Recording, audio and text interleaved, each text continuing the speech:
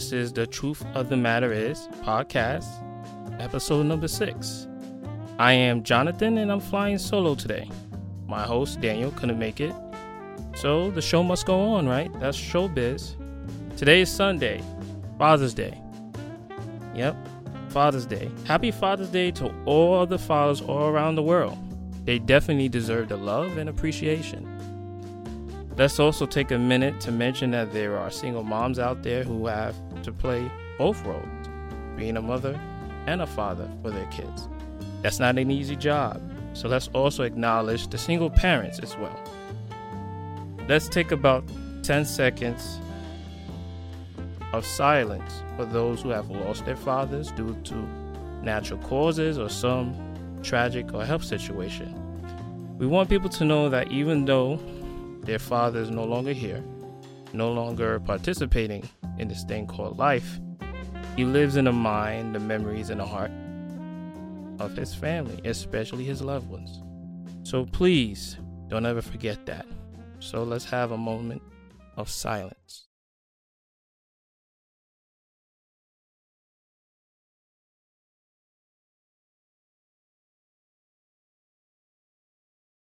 The reason I thought it was necessary to give single moms acknowledgement on Father's Day is because they do a phenomenal job, the best that they can, and that should be applauded.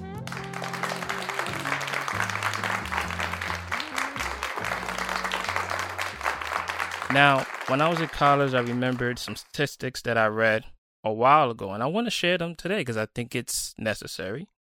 Now, the name of the article is 36 Shocking Statistics on Fatherless Homes. There are a total of 36 of these, and, for me, I just want to read 10 off, okay? The first one that I've selected. 85% of youth who are currently in prison grew up in fatherless homes, says the Texas Department of Correction. Number 2. 39% of students in the United States from the first grade to their senior year of high school do not have a father at home. Children without a father are 4 times more likely to be living in poverty than children with a father. Comes from the National Public Radio. Number 3. 24.7 million children in the United States live in a home where their biological father is not present. That equates to 1 in every 3 children in the United States not having access to their father. Comes from the National Public Radio. Number 4. 57% of the fatherless homes in the United States involve African American Black households. Hispanic households have a 31% fatherless rate, while Caucasian white households have a 20% fatherless rate. Comes from the National Public Radio. Number 5. Children who live in a single-parent home are more than 2 times more likely to commit suicide than children in a 2-parent home. Number 6. Only 68% of children will spend their entire childhood with an intact family. Number 7. 75% of rapists are motivated by displaced anger that is associated with feeling of abandonment that involves their father. Number 8. 90% of the youth in the United States who decide to run away from home or become homeless for any reason originally come from a fatherless home. U.S. Department of Justice. Number 9. Children who live in a single parent or step family home report less schoolwork, monitoring, less social supervisor, and less educational expectations than children who come from 2-parent homes. American Sociological Review. And finally, number 10. About 40% of children in the United States are born to mothers who are not married. Over 60% of these children were born to their mothers who were under the age of 30. Because today is a Father's Day special and it's Father's Day holiday, I decided not to continue with the First John series. I want to actually go ahead and put that on the back burner. And instead, the dialogue will come much more of what the theme is today. So I think it's time to remix it, freestyle it for the people. So everyone listen, take a look at who you are today. And I'm speaking to the young men out there, the older men out there, the fathers, the young boys. Take a look at who you are today. All men examine who you are today. It is important that we acknowledge that we have some of our traits from our fathers. For me, he's obviously always been there for me. I've recognized that he isn't perfect. He's made mistakes in his past. But he's always been here for me. He's been a constant presence in my life, and I want to thank God because some can't say that about their father. In fact, I just want to say I'm truly sorry for those who haven't had the opportunity to have their fathers around as much as I have. Some kids have experienced the abandonment of their fathers, and their fathers have abandoned their responsibilities, and that's why we have terms like deadbeat dads, because they are absent and don't play a role in their children's life.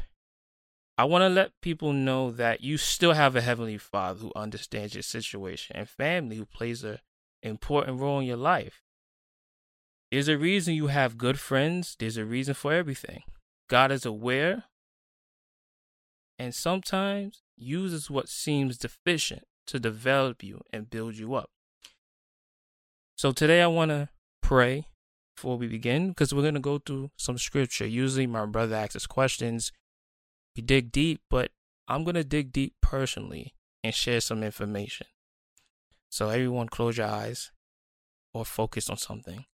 Heavenly Father, Lord, we want to thank you for today. We're going to thank you for waking up each and every one, because we know that today is a special day for fathers. Lord, we ask that you open up everyone's eyes to see, their ears to hear, their hearts to receive, and their minds to understand what it is that you want to show us today. Lord, I pray that I provide a word in season for everyone listening. And Lord, I know that you will guide me and direct me and give me the strength to share what it is that's within my heart. Lord, I just couldn't wait for this opportunity to do this, because for you being a father and knowing who my father is, it's a difficult job. And everyone's not perfect. Everyone makes mistakes. But Lord, I just want to thank you, because it's because of you there are men out there that have the strength to continue to provide, continue to be there for people, not just their immediate family, but also for those who lack fathers. It is important that we have fathers, because without them, some of us are led astray. Some of us don't have that person in our life to keep us, to guide us, to direct us. Lord, I just want to thank you for all those fathers out there. And I also want to thank you for those who are striving to become fathers. I think that's important as well. So Lord, as we move forward, I ask that you open up their eyes so that they can see what it is that you want them to know. Use me as an instrument for righteousness to provide the insight needed so that people can understand the importance of fathers and the importance of being a father. In Jesus' name we pray. Amen. So, in the book of 1 John, chapter 5, verse 4 through 5, it says, "For whatever is born of God overcomes the world." Let me repeat that. For whatever is born of God overcomes the world. The Greek word most often translated overcome it translates to the word Nike, which means to carry off the victory. The verb implies a battle, right? The Bible teaches Christianity to recognize that the world is a battleground, not a playground. God does not leave us defenseless. in the book of Ephesians, it says the arm of the Lord is always available to all believers. The goal in every situation is to stand firm. No matter what the circumstances might be, you are more than enough to make something of yourself. So I'm using this verse here to say that no matter what the circumstance is for those who don't have fathers, you still have the ability to make something of yourself. And as Christians, it's that word that we always constantly read and remind us each and every day that things are possible and that we are more than overcomers. So I want people to understand that not having a father in your life doesn't mean that it's the end all. It just means that you're going to be great. And you're going to be great with the foundation that was put in place to help get you to where you are. So I just want to reflect a little bit. I want to shift gears and think about some of the memories of my father. You know, I think about how supportive he was of my dreams to play football. I remember as a kid how he brought me a helmet and pads, and how he would go out and he would draw plays in the dirt, and I would go against my co-host Daniel all the time. Of course, I kicked his behind and I was always victorious, but it's just something about him participating in our competition that made everything really well. I liked it when he would let me ride on his back, even though I was heavy. How he brought us ices and ice cream at the park. You know, I always thought he was cool and still do. I look at him as my hero, for sure. I think about how he's taken us to the car shows, how he's brought us roasted peanuts in the city. You know, those were always pretty good. And I'm pretty sure they still are really good. Just haven't had some in a while. You know, those are the good times that he's provided for me. I remember when he would take us to get haircuts. You know, I enjoyed all those moments and remember them all too clear. Something about my dad is he's always been straightforward, bold, right to the point. Never really cared for the long stories. Anytime we would do something and we would try to explain stuff to him, he would be like, listen, I don't got time for that. Just tell me what the crux is. Tell me what the main point is. And to me, I always thought that was funny. My dad always had a huge vocabulary. When he would read things out loud, he had this way about taking his pointing finger and guiding his finger with the words and lining up with what he said what he had to say when he was reading on the pages. I know my dad has an army background. So I remember when he would say, I want this room spick and span. He told us, make sure the beds are hospital corners. Had us always standing straight in a straight line, while his feet always were in duck form. Now, don't get it twisted. Even though he had his feet in duck form, he could run, right? He could really take off. It was always funny where he would say garbage, and we'd be like, Daddy, don't you mean garbage? And he would say, no, it's garbage. It's garbage. I always thought that was hilarious. He always had these phrases when he would say, did you get the job done? Very good, very good. Now, one thing that he has exposed me to that I always remember and will always think about to this day, and I have great appreciation for it, was he introduced me to jazz. Now, jazz, to some people, is a lost art. Some people don't understand it. They call it old time music. But as a kid, I didn't think so, right?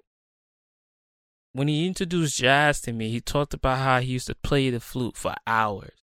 And he just loved what the flute did for him. So me, want to be just like my dad. I started playing clarinet. And before it was clarinet, I just loved the saxophone. I just remember thinking back then how I would prepare the instruments with reeds. And how it was definitely a sight to remember as if it was yesterday. He put me on to artists like Grover Washington Jr., who played saxophone. Chick Corea, who was a pianist. Miles Davis. I don't think I have to say that much. Even those who aren't fans of jazz know who he is. Kristen McBride. Hubert Laws, Ronnie Laws. Hubert Laws was his favorite because he played the flute. Kevin Toney. Now, Kevin Toney and a lot of other artists like Marion Meadows, Najee, they came later. They're more contemporary jazz. But, he showed me that, and I later on showed them artists like Andre Ward, Paul Taylor. These are all contemporary jazz artists now, right? I can go on days remembering all those songs and CDs he would play before dinner, after dinner, in the car. Jazz was just something that resonated with me for such a long time that now it's become a part of me. He also introduced me to something called mouth music, which is a form of music where a person is musically trained and they use their body as the instrument. Very interesting. I thought it was cool as I got older, but when I was young, me and my brothers would laugh all the time because, they would hit themselves and make funny noises. And when I was young, I didn't understand it. So when I look back and I think about who they were, Bobby McFerrin. Now everybody knows the song Be Happy. I'm pretty sure everybody recognizes that. But he has a lot of other great work. Al Jarreau, George Benson are just a few that have done that. But George Benson, he also played the guitar as well. There was this song that Bobby McFerrin used to do. And it's called Bumblebee. We go like,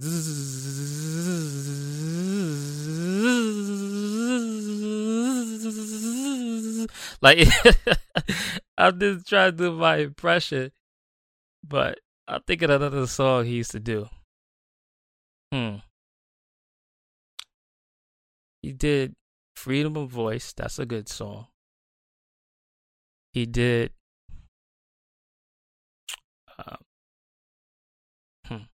He's done a lot of good songs, but I'm trying to think of some other songs that you guys might want to check out that he's done.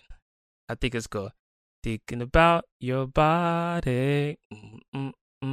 Oh, baby, thinking about your face.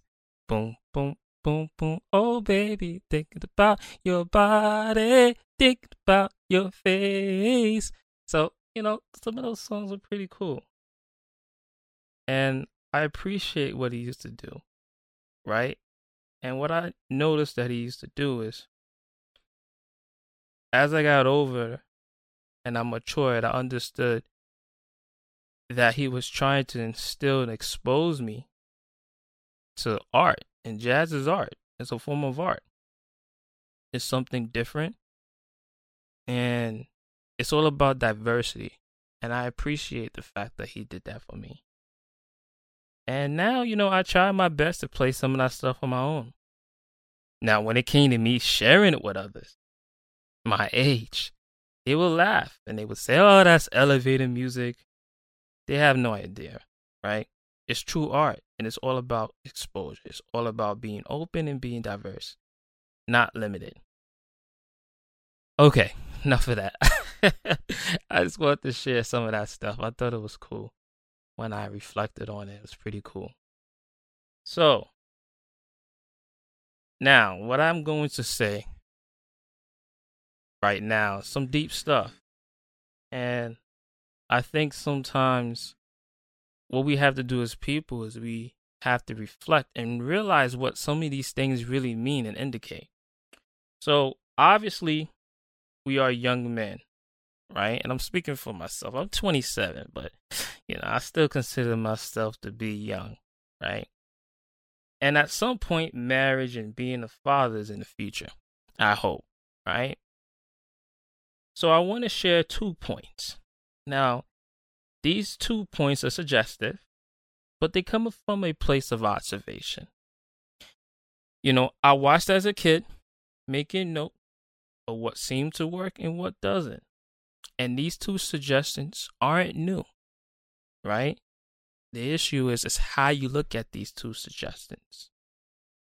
So everybody, put your seatbelt on and get prepared because we're going to go deep. This message can go to current fathers, mothers who have sons and want to give them insight from a male's perspective, single men who are at a different stage in their life, figuring things out. It's really for everyone, but today it's for men looking to be better men. It's for men who don't have fathers and want to make sure their child has a better experience than they did. No matter how you slice it, I hope everyone listens up. Now, obviously, this is rooted in biblical principle. However, it works just as well for an unbeliever as well. We are going to dig deep, so I hope everyone's prepared. So, the number 1 suggestion that I want to make is to grow in maturity. One of the things about growing in maturity is communication, right? The use of your words to say what's wrong and what you need. So often when it comes to communication, there isn't enough of that goes around in order to avoid conflict and issues with people. I think without a doubt, that's a lost art. Communication, right? Ever since text messaging has become a big thing, rather than getting on the phone and having a dialogue with somebody, texting has been the number 1 supplement for that. And to me, I think that when you're texting, you're not being able to communicate things clearly and precisely to the person that's on the other end. So I think one of the things about growing in maturity is understanding the difference between the 2. Now, if you can text and you can understand each other very well, by all means, all I'm suggesting is part of communication is also having the ability to extend oneself out to make sure that we're on the same page. Something else that I think about in maturity, in the maturity lane, is that we got to lose our pride and arrogance and leave it at the door. Again, lose the pride and arrogance and leave it at the door. So what do I mean, right? Let's look up 2 definitions of pride because, I want to make sure that we are going in the right direction and we're defining things. So pride is a feeling of being better than others. Let me say it again. It's a feeling of being better than others. Sometimes when you're prideful, you're unteachable. And that's very problematic as an individual. Here's the next definition for pride. Pride is a sense of one's own property, dignity, or valued self-respect. Pride is a sense of one's own proper dignity or value, self-respect. Pretty good definition. I don't see nothing wrong with that. Now, this is where pride gets in the way. When you need assistance and help, but you don't want to ask and you're too proud to ask for it, that's pride. Here's a personal story. When I was in college, one of the things I struggled with, and I still struggle with now, I'm still improving, is grammar and punctuation. And I was really good at expressing myself, but when it came to putting that stuff on paper, I struggled. I struggled by just communicating with the proper punctuation. And it wasn't until I realized that you can have something amazing to say, but if it's not understood in the English language, it has no value. You see, I can express what it is that I want to in a presentation, with friends, but it becomes a struggle when people are reading it. And I've learned that because when I read more books, I realized you need commas in between to break two ideas together. You need periods because run-on sentences have no place in writing, right? You need things that can create a better understanding of what you want to say so that someone can articulate what you want to say. And punctuation and grammar is quality and it's very important. So what do? I went and got help. I went and I assisted someone in helping me, teaching me. One of the deficiencies that I had in middle school is it was a lost art for me when it came to learning grammar and punctuation. And obviously is had its ugly head and played a role now in higher learning education. And I know I'm not the only one, but it was me not having pride, but it's me being humbled enough to go seek help. Only way to improve things is to go get help. What you shouldn't do is act like, nothing's there. To me, that's something you shouldn't do. So for future reference for people out there, don't be prideful. Get the help. Because getting the help will help you further along. And that's something that I learned. I repeat, do not subscribe to the saying that my pride won't let me do it. That's just being ignorant. Be better than that. Learn from your mistakes. Make things easy on yourself. Right?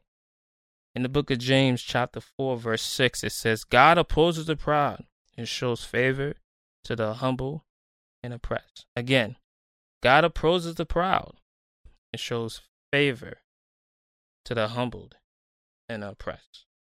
Now, there's one other scripture that I'm thinking about when it comes to putting a Band-Aid on something and pretending that it's not there. That's also in the scripture. But you know what? We'll come back to that. Here's my next point that I want to make.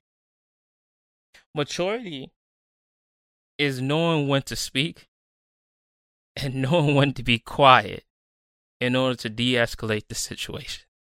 Let me say that again. Maturity is knowing when to speak and knowing when to be quiet in order to de-escalate the situation. When you keep your mouth closed, guess what happens? Silence can never be misquoted. When you keep your mouth closed, silence can never be misquoted. So having the last say may feel good, because trust me, I've been in arguments, it does feel good. You're like, no, you shut up. No, you shut up. Oh, da. You should be quiet. You sure about that? And you can go on for days because a person wants to have the final say. Come on, that's mature. We have to be better than that. So having the last say may feel good, but guess what? It's not mature. It's childless.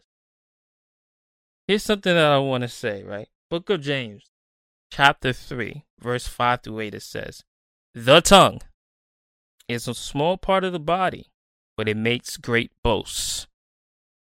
Consider what a great forest is set on fire by a small spark. The tongue is also a fire, a world of evil among the parts of the body.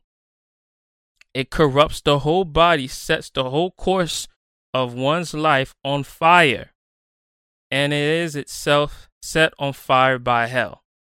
All kinds of animals, birds, reptiles, and sea creatures are being tamed and have been tamed by mankind, but no human being can tame the tongue. It is a restless evil full of deadly poison. So there you have it, folks. Your tongue might be the smallest part of the body, but it can get you in huge problems. It can get you in trouble with the things that come out of your mouth. So opening that mouth and saying things at the wrong time can get you locked up, can get you killed, right? So maturity is knowing when to be quiet and not saying anything. Maturity also means not to go tit for tat. Book of Romans, chapter 12, I'm going to read 17 through 21. Do not repay anyone evil for evil. Be careful to do what is right in the eyes of the Lord, or the eyes of everyone. If it is possible, as far as it is, depends on you. Live life at peace with everyone. Hear that part? Live at peace with everyone. Do not take revenge, my dear friends, but leave room for God's wrath, for it is written, "It is mine to avenge. I will repay," says the Lord. On the contrary, if your enemy is hungry, feed him. Say what? It says, feed him. If he is thirsty, give him something to drink. Really? In doing this, you will heap boiling coals on his head. Do not be overcome by evil, but be overcome evil with good. But overcome evil with good. It takes maturity to walk away from something. To take the high road is the right thing to do. I believe it was Michelle Obama who said, "We go high and let them go low." It was also Chance the Rapper who wrote a song called "We Go High." Pretty good song. Not gonna lie, pretty good song. So, maturity is something that's hard. It takes practice. It's not easy. But in the end, it can be extremely helpful. And it's something that I think that we need to do better at. You know, sometimes what I would do at night after a week is I would reflect on some of the things that I've done. And I will realize I can do better here and I can do better there. And I think that that's something that we should practice and something we should encourage other people to do. So that's the first thing. You know, these things are simple. These things you've heard before. So I think without a question, it's the stuff that we should do. All right? Now, let's get ready for the next suggestion and my last suggestion. Now, this goes pretty deep, so I hope everyone's prepared. Seek godly wisdom, not worldly wisdom. Godly wisdom, not worldly wisdom. The reason why I say godly wisdom and not worldly wisdom is because there's a difference. Let me first give you a working definition that I created. Yes, I created this definition. Absolutely. This is what I've read. Wisdom, shown to have the ability to discern decisively and yet consistently having the courage with strength to decide what is good over what is evil. Let me repeat my definition. Doing a lot of repeating today. I ain't gonna lie, I miss my brother. But the show must go on. That's showbiz. Let's go. Shown to have the ability to discern decisively and yet consistently having the courage with strength to decide what is good over what is evil. Now let's break down that definition. If you've shown something, you've done it before. It's possible because you've displayed it. Having the ability to discern is recognizing something. Knowing the difference. In other words, when you are decisive, you know the ins and outs of something. And therefore, there's a level of maturity that you must display in making that choice. So think about it. Being wise is exercising your maturity in what you might already have experienced. History tells you something so decisively you're not trying to live that nonsensical reality again. Right? History tells you something so decisively that you are not trying to live that nonsensical reality out again. To be consistent is also a sign of maturity. It's sort of like an algorithm. You know what works. Having the strength and yet being courageous is challenging in its own right because so many give into peer pressure. And you need to know that choice that you made might leave you lonely, and having the strength to make choices independently of helping others that are potentially low lives can be challenging. Let me say that again, right? Peer pressure is one of the signs of lacking courage. And if you want to be courageous, you have to understand that being courageous can leave you lonely.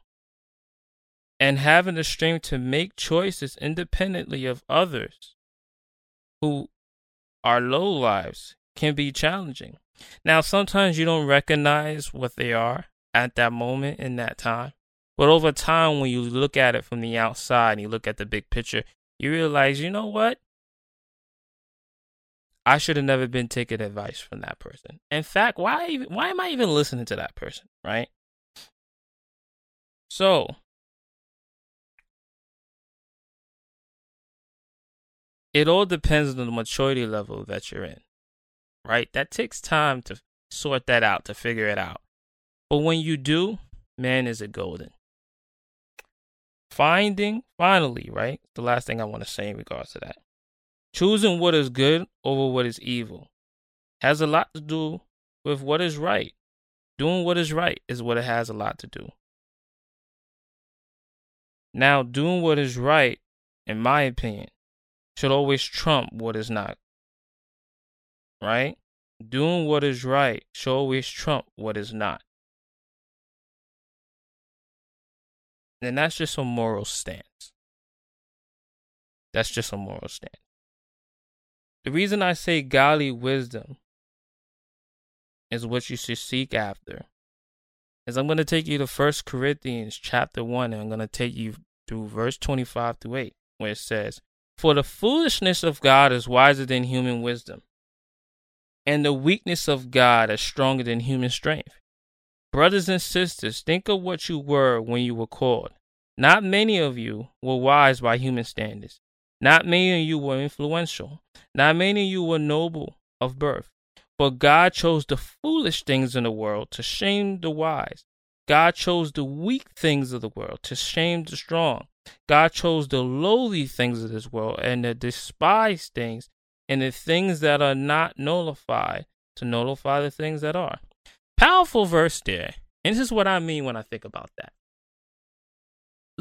Think about the story between David and Goliath. Goliath, big strong guy, right? David, he's a little man with this little shank slot, hit 3 rocks. Is it a coincidence that he was victorious? You know, sometimes I believe society pushes people to get a college degree, and somehow people believe that those who have degrees are much more smarter than those who don't.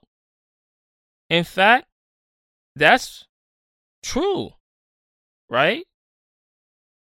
Oh, look at him. He has no college degree. He's working at McDonald's. He's delivering. Haha, right? They probably look at me like that, right? Even though I have a college degree, I triple majored in philosophy, history, and political science. But that's neither here or there. But the point is, people look down on you because you don't have a college degree. But God has shown us that the gifts, talents, and abilities can make room for you as well. So think about Kirk Franklin for an example. Has a learning disability. Never went to college. But his gift allowed him to create music. And that music gave him an opportunity to be known by most people in circles. And he's done well for himself. Think about some worldly examples. Steve Jobs, Bill Gates, Mark Zuckerberg all left college before they got their diplomas. Rachel Ray, Ralph Lauren, Jay-Z, Diddy, all of them successful. No college degrees. Now, I'm not here promoting this idea that you shouldn't get a college degree or you should get a college degree. All I'm saying is that there are people out there that start their own business and they're really successful. They're not in college. They're not in debt from college. But sometimes society's standards make you feel like if you don't do something, you're a failure. That's not true. You have gifts, talents, and abilities that are some that other people don't have. Sometimes you got to find what it is, and you have to let it work for you. The Bible says that a gift will make room for you. So use your gift. Find out what it is. Search it. You know, some people will say in college, you're not just there to party and have a good time. You're there to find out what you're good at. You're there to find out what you're good at. And sometimes what you're good at can build its own way to actually contribute to society in some way or some fashion. And that's what we are. We're here to develop, grow, mature, flourish, and whatever it is that makes us successful. And we're here to be a helping hand to those who need it. So, something for food for thought. Now, here's another reason why I say that you should seek out godly wisdom and not worldly wisdom.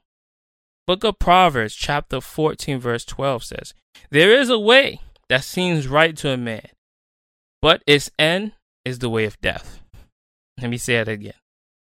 There is a way that seems right to a man, but its end is the way to death. So, for most people, they think that the way that they're going seems right in their eye. Right? They are a law for themselves. They feel like the direction that they're going to is right. It's the best way to go. And sometimes you're wrong. Right? Sometimes it's not the best way. Right? It seems the best way to you. But sometimes it takes somebody to come out and tell you, hey, buddy, it's not the best way. Colossians 2:8 says, "See, so it is that no one takes you captive through hollow and deceptive philosophy, which depends on human traditions and the element of spiritual forces of this world." Powerful scripture. What is it saying? It's saying that some of the philosophical concepts, some of the ideologies that are out there, be very careful not to embrace them all. Appears good, right? It looks like that shiny new toy across the hall. Looks nice. Looks like that fresh apple on the market. When you bite into it, not so good. So keep in mind that not everything that you look at looks great, right? Here's a perfect example. When I got my car, I thought it was essential to have a mechanic come with me. Why? Because there are a lot of people out there that sell cars, I'm talking about dealerships, that wash the car, polish it, looks nice out there from the outside, and you don't pop the hood. You don't know the history, right? I guess there's a need for Carfax and other things of that nature. But the point is, things can feel attractive, can seem attractive. But if you don't do your homework, you can easily be deceived. Just like anyone out there looking to get a used car, right?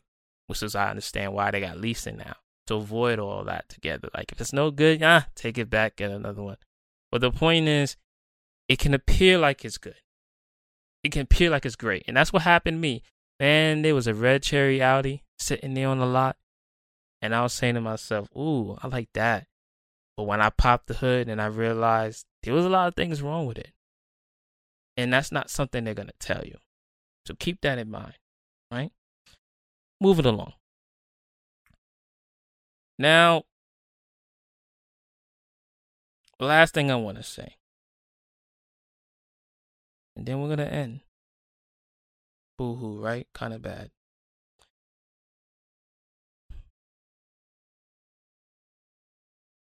Look at 1 Timothy chapter 6, verse 20. It says, Timothy, guard the deposit entrusted to you. One of the things I talked about is a deposit is something that God left, which is the Holy Spirit, to ensure you that the things that he said will come to pass, right? He's not the author of confusion. He's not a liar. Therefore, we have the Holy Spirit as a deposit to ensure us of what we can expect in the future. So Timothy was being told by Paul, guard the deposit entrusted to you. Avoid the irrelevant babbling and contradictions of what is falsely called knowledge. Right? Avoid that stuff. Because all of it is not good. Explore it, check out some things, read into it, but remember, not all of it is good. Some is fabricated. Some is falsehood, is rooted in falsehood. So, this is the last thing I have to say about wisdom. Being wise is having a plan. That's right. Being wise is having a plan. Book of Proverbs, chapter 15, verse 22 says, without counsel, purposes are disappointed, but in the multitude of counselors, they are established. It means get insight before you make hasty choices. Sometimes when you're eager, you just want something so bad, you jump right into it. That's not wise. It's not wise. Have an understanding of what you're getting yourself into before you sign up. Those who have lived longer than you. Because, wisdom is something that's obtained with experience. And guess what? If you're young, you're youthful, you don't have it. You don't have that experience. So a lot of the things you might do is because of your zealousness. Might want to eliminate some of that. It's for your own good.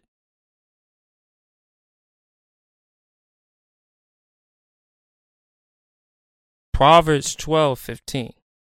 The way of a fool is right in his own eyes, but a wise man listens to advice. Again, that goes back to what I said earlier. Everything seems right in your own eyes. Oh, I get it. I understand. I don't need help. I don't need assistance. And what's amazing is you can flip this around. And this means the same thing for older men too. Technology has grown. It's changed. It's evolved. If you don't know, ask help. Ask for help. Do the right thing. Why? Because you need it. You need it. So, that's all I have for you today. 2 simple things. Develop your maturity and seek godly wisdom. Develop your maturity and seek godly wisdom. I think without question, those are necessary. Now, last thing I want to say that I think is extremely important, and it just came to me. And that is, you can't heal a wound by saying it's not there. So when I was talking about communication, it's important that in order for you to heal from a problem, make it abundantly clear. This is bothering me. Can we talk about this? Can we discuss this? It's okay to express yourselves. Sometimes people look at you and say, oh, look at you getting all emotional. Guess what? If you don't address it, it's going to continue to bother you. And it's better that you get it situated than hold on to that luggage that you have that's holding you down. Sometimes it's important that you express what you need to express so that you can move forward. And again, that's a sign of maturity. So I hope that what I've said today has been helpful to someone out there. It's predominantly something I wanted to share with men, but it can be for anybody. It can be for anyone. Also for women as well. So let's end this with a prayer. Heavenly Father, Lord, thank you so much for giving me the strength and the mentality and the creativity to think of what I've said today. Lord, I know that anywhere there is truth, you are present. So I pray for each and everyone out there that they seek truth, because the truth shall set them free. Lord, I ask that you monitor and protect every father out there. Keep them safe. I hope they have a great day today. It's a day that should be celebrated and appreciated. A lot of times people say that fathers don't get the credit that they deserve. And in fact, it can be true in some circles. But Lord, I know without a doubt, you get all the glory, the honor, and the praise. And I know that what you did for us, we can never repay. So Lord, I pray that we all think about what is good, what is true, what is noble, what is admirable, what is excellent, what is praiseworthy as we go about today, celebrating fathers. I pray that throughout the week you shield us, that you protect us. I pray throughout the week that we move positively and reflect upon the choices that we make. I pray that we grow in godly wisdom and maturity, things that aren't easy, but in time, I hope that through the situation and circumstances that we go through independently, that we recognize that things have to change. Change is the constant. And without a doubt, I think that is something that we must continue to strive for, being better than we were yesterday and making you proud. And also making the people around us proud as well. Lord, we say these things in Jesus' name. Amen. And for all of you out there, be safe and have a good work week. Till next time.